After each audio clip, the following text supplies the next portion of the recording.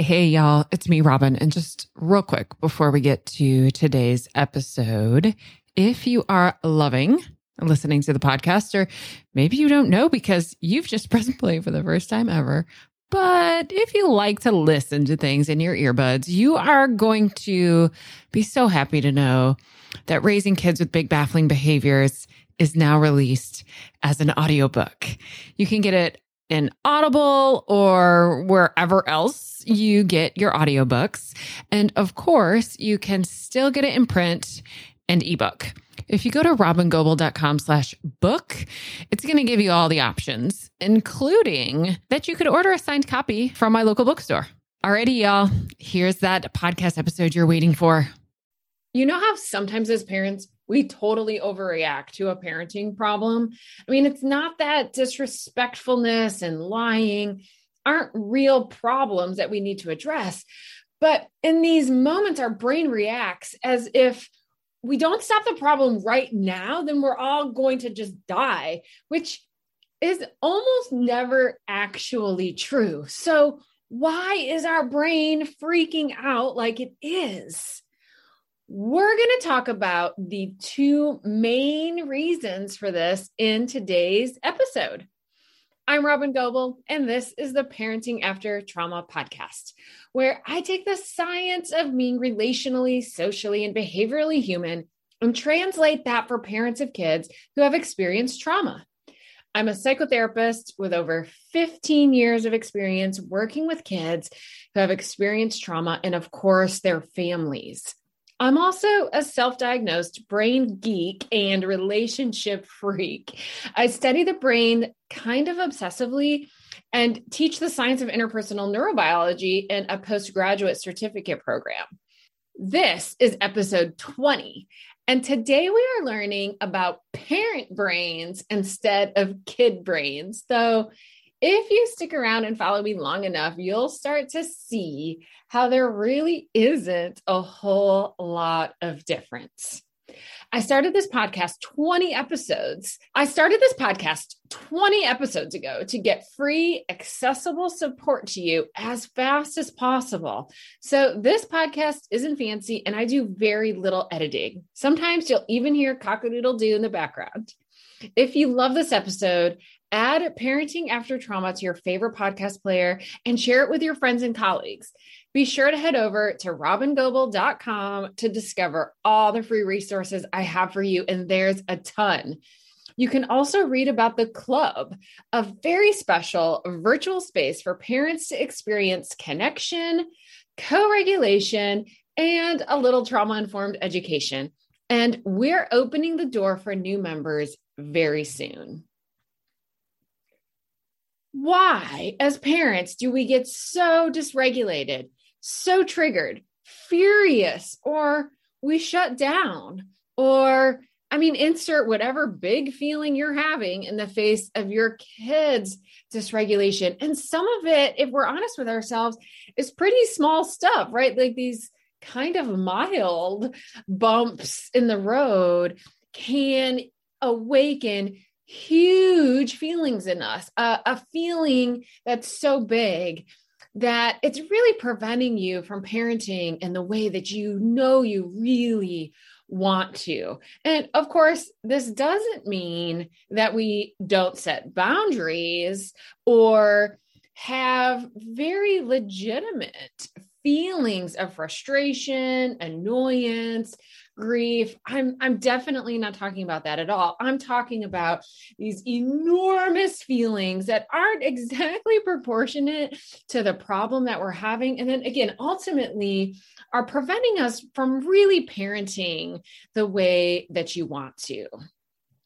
Of course, being ignored or yelled at or sworn at or disrespected, or like a kid who's refusing to eat or eating too much or sneaking or stealing or won't do a chore or, right? This list is endless. And these behaviors are, of course, never going to feel great. That's not the goal. I'm not asking you to or suggesting that there's a way that difficult behaviors suddenly becomes something that we don't care about, right? That's not it at all. But again, sometimes our brain goes into like full on attacking watchdog mode or full on collapsed possum brain, right? When the reality is that our kids refusing to do a chore or ignoring us or even yelling at us or being disrespectful isn't actually life-threatening.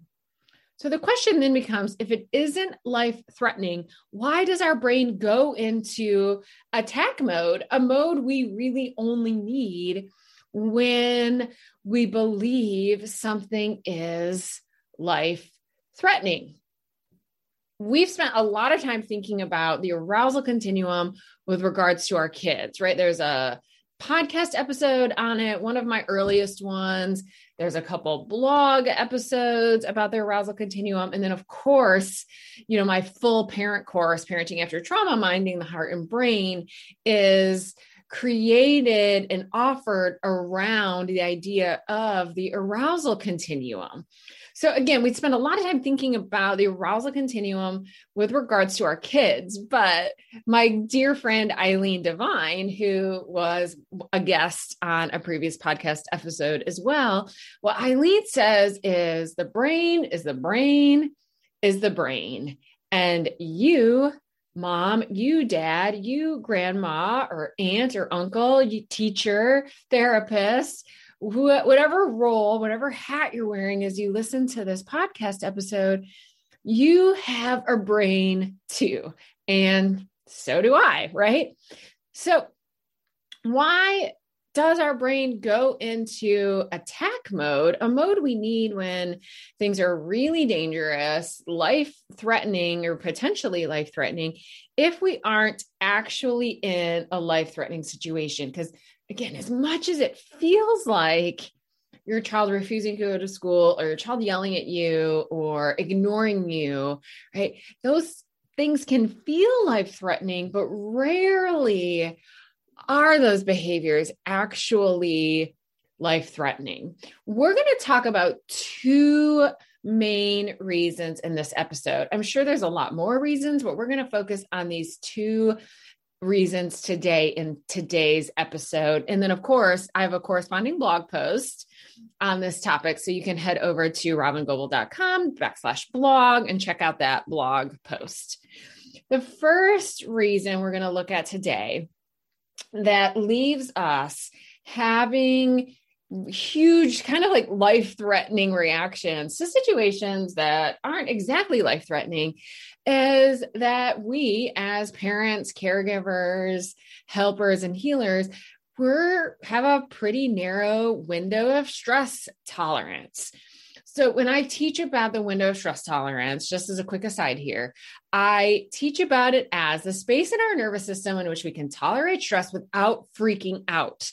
And you and I know that our window of stress tolerance varies a lot, right? Like it varies day to day. It can vary moment to moment, hour to hour. It can vary based on what behavior we're presented with. There's a lot of different things that can kind of close up our window of tolerance. There's a lot of things that can widen our window of tolerance, but without a doubt, a lot of us are walking around the world with a pretty narrow window of stress tolerance right now, right? I mean, we're about to hit the year anniversary of, here in the United States, at least, of going into pandemic lifestyle, right? This is a year into economic uncertainty. This is a year into, for some of us, virtual schooling our kids, a year into life having been completely flipped on its heads.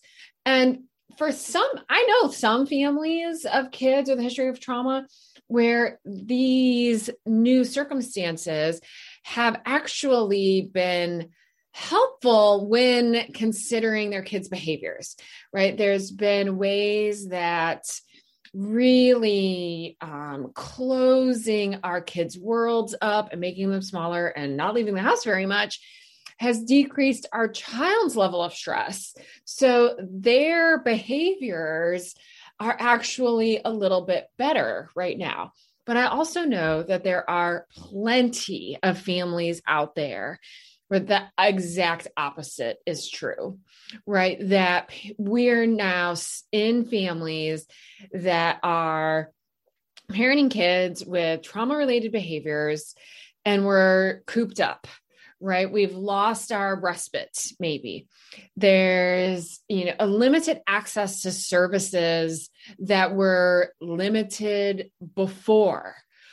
That for some of our families, the pandemic has wildly increased our kids' stress levels or really decreased the kinds of things that helped keep their stress levels at bay. Extracurriculars, maybe, or playful experiences that were supportive of them, or therapies, right, that were helpful. So we're living in a time of increased stress, increased isolation, increased overwhelm, right? Our kids' experience of felt safety, many of us, many families, their kids' experience of felt safety has really been rattled, right? What this means then is that some of our kids, their trauma-related dysregulation and challenging behaviors are at an all-time high. And we are at an all-time low with our ability to, regulate through these behaviors, tolerate through these behaviors. We're not getting any breaks. There comes a point where there's just only so much we can take. Chronic stress and overwhelm, even when it's not life-threatening, causes our window of stress tolerance to get smaller and smaller and smaller and smaller and smaller, right? When our window of stress tolerance is nice and wide, we can tolerate stress kind of without freaking out, right? So we have a feeling that matches the level of stress.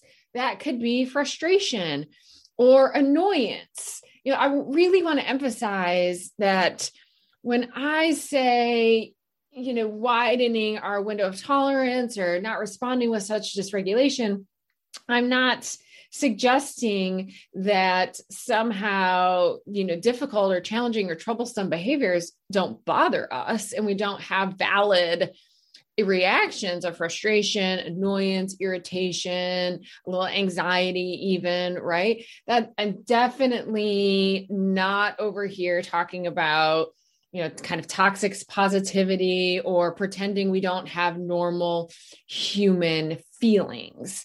But when our window of stress tolerance is wider, we can have feelings of frustration, have feelings of annoyance and irritation, nervousness, sadness.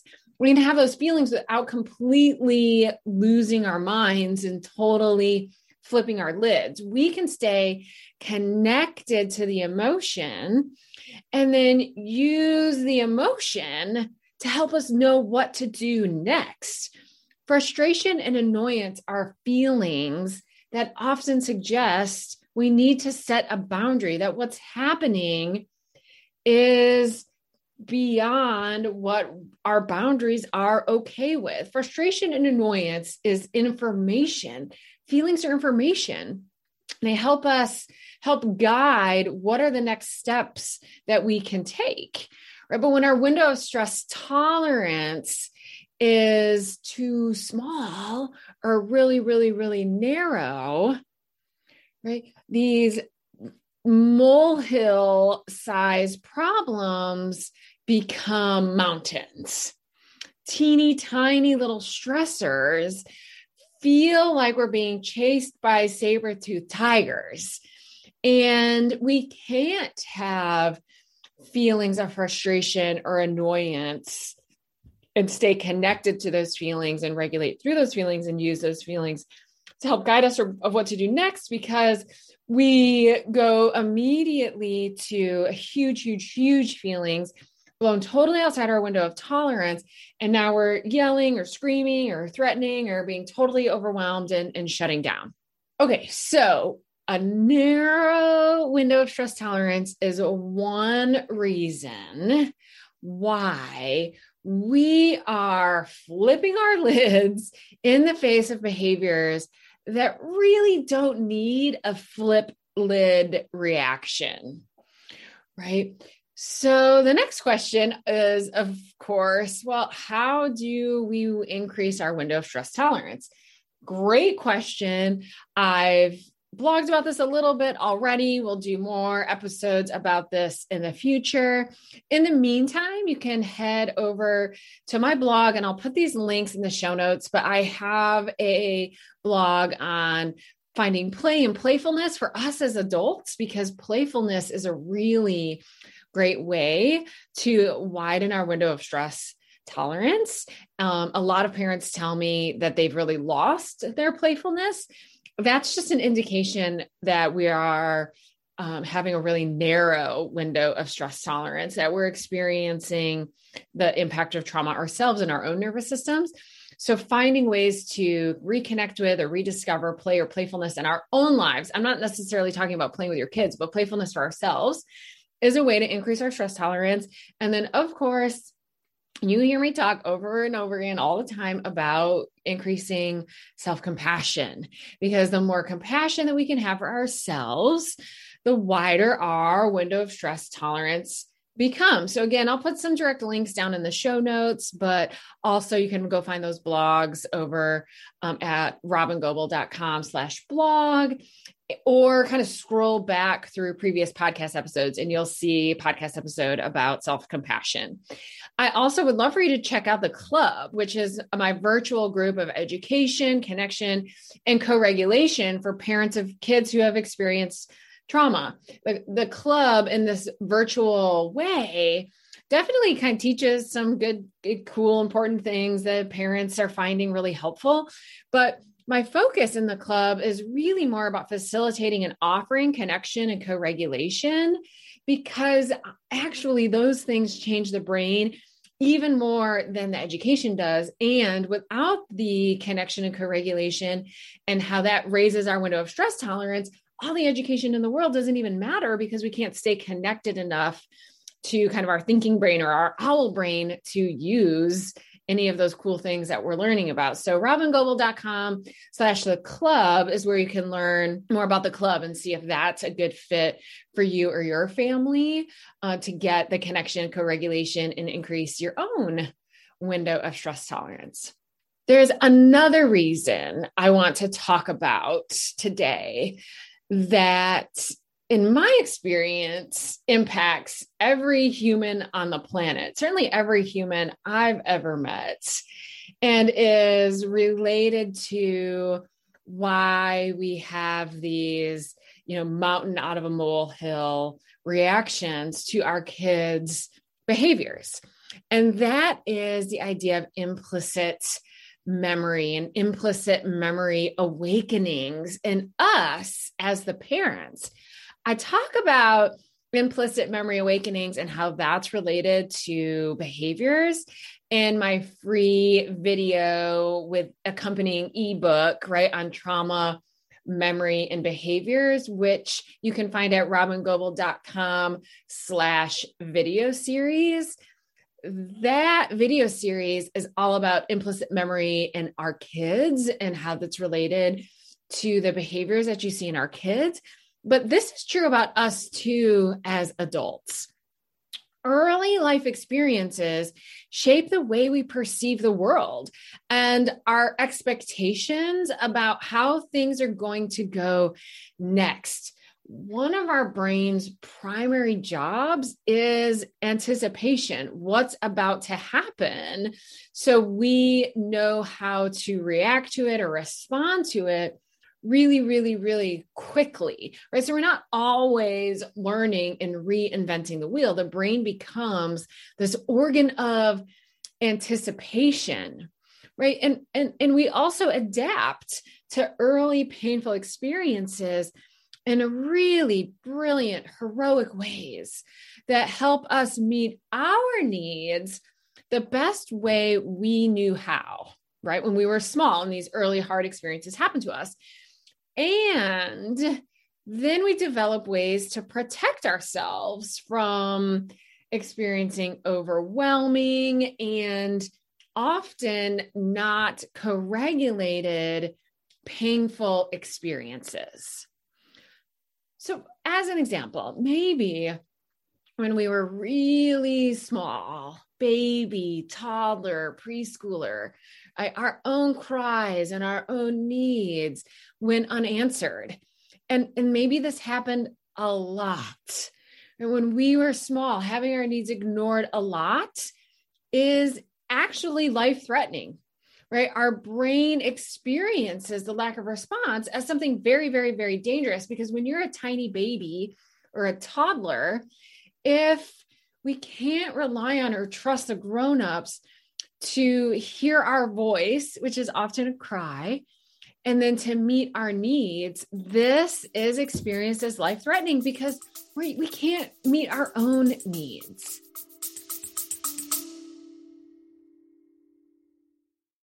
I'm interrupting the show real quick because if you happen to be a new listener, you might find yourself being a little overwhelmed by all this information. That makes total sense. I mean, there's like 150 episodes plus all the free resources that are available over my website. It's just a lot. So many folks have asked me, where do I start? So I created a separate podcast stream called Start Here.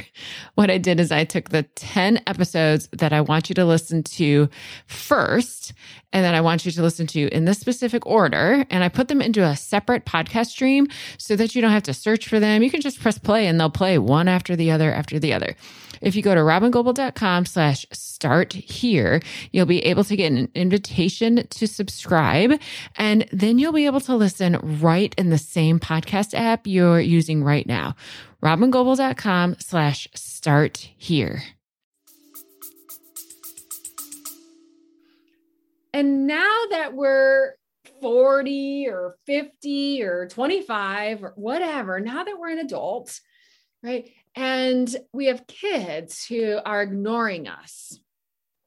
We aren't in a life-threatening situation like we were when we were small, and being ignored was life-threatening, right? But because of this very intricate, brilliant, heroic protective system that we all have, that's always, looking for how to prevent negative experiences from happening again, right? This protective system is doing its best to keep us safe in the here and now.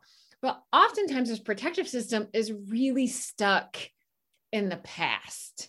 So even though now we're an adult and now being ignored by somebody, even our kids, isn't life-threatening, right? We have this young part of ourselves that is still on the lookout for being ignored because it used to be life-threatening. And then we have this really young part of ourselves that notices when we're being ignored, but doesn't notice that we're adults now, doesn't notice that we have different ways to be safe or different ways to be okay in the world.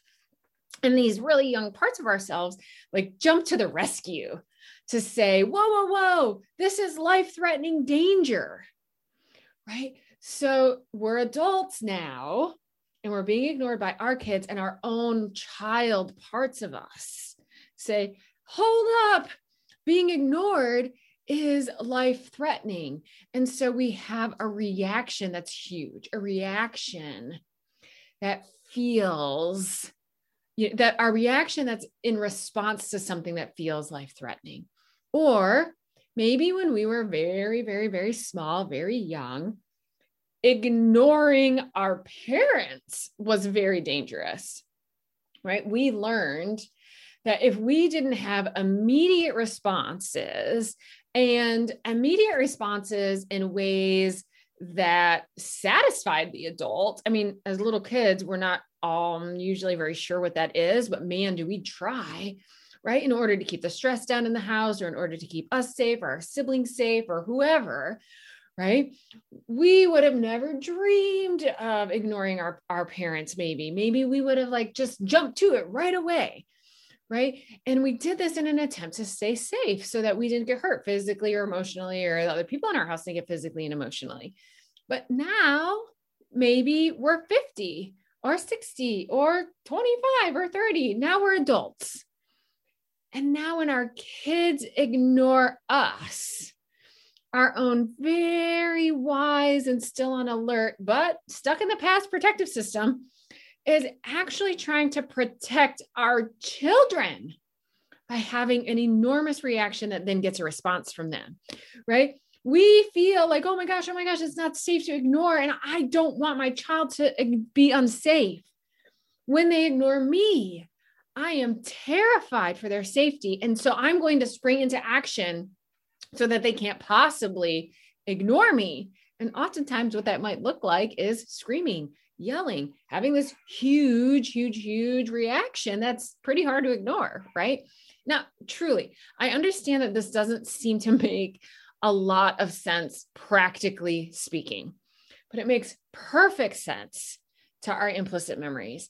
And sometimes those implicit memories take over and take charge, right? I mean, we're not consciously thinking these things through. We're not consciously thinking, oh, when I was a kid, ignoring my parents was extremely dangerous. And I want to protect you from that extremely dangerous experience. So when you ignore me, I'm going to react in a way that would make you not able to ignore me. And that's my way of keeping you safe. No. Obviously, we're not thinking all of that through, right? We're responding way faster than we could consciously think all of that through. But here's the thing. Behaviors are mostly part of our implicit, and that means unconscious world. We like to think that that's not true. We like to think we have a lot of control over our behaviors, and sometimes we do. And we can certainly work to have more control and more explicit awareness and to slow down our behavioral responses to things. That's an absolute goal we can have. But also the reality is a lot of behavior is implicit. And behavioral impulses are triggered in the brain way faster than our conscious, explicit memory could stop them or pause them.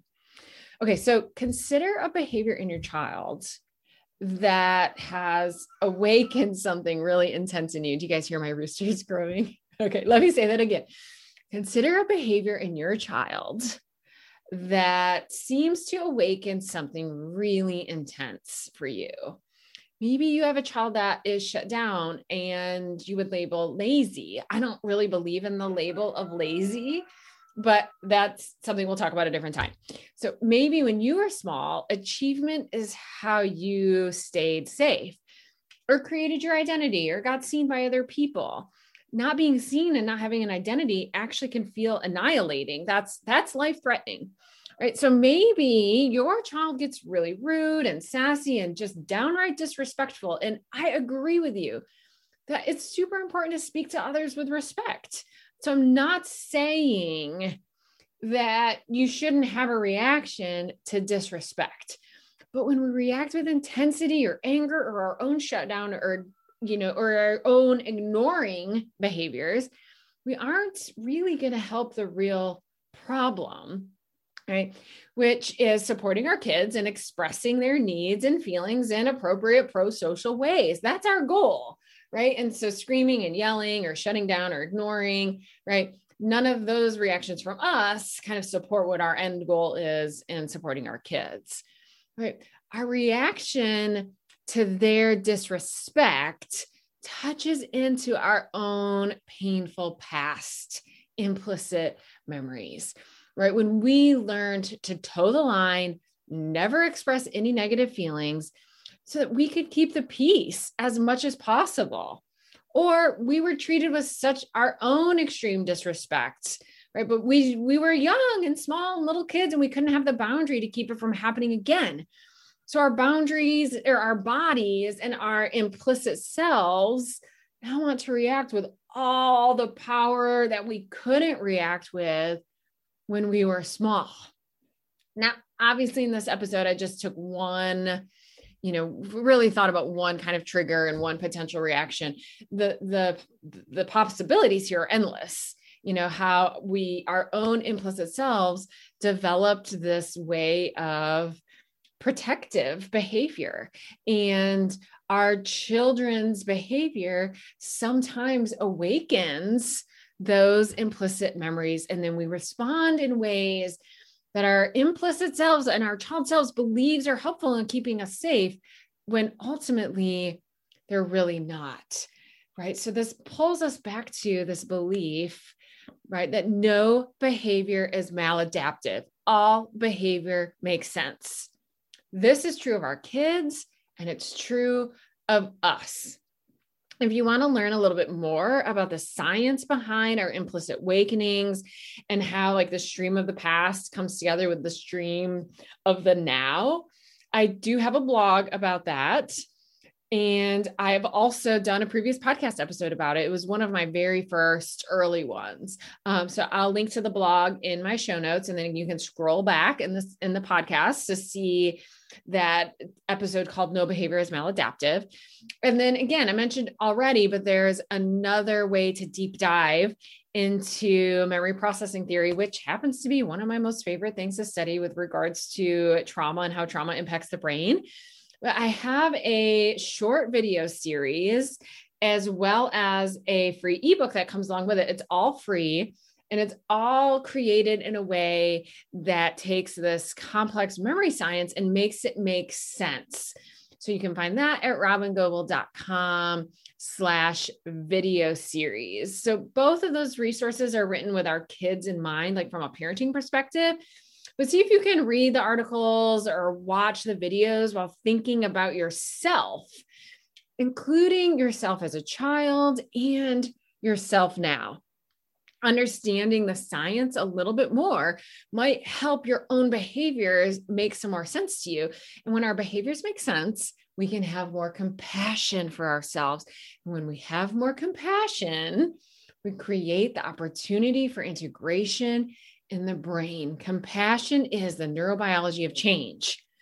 When we can hold ourselves in compassion, we create the opportunity that the stream of the past and the stream of the present can come together equally, instead of the stream of the past flooding us, which would, if they came together equally, that would increase the likelihood that we could respond in a way that matches the present situation, not in a way that matches our past.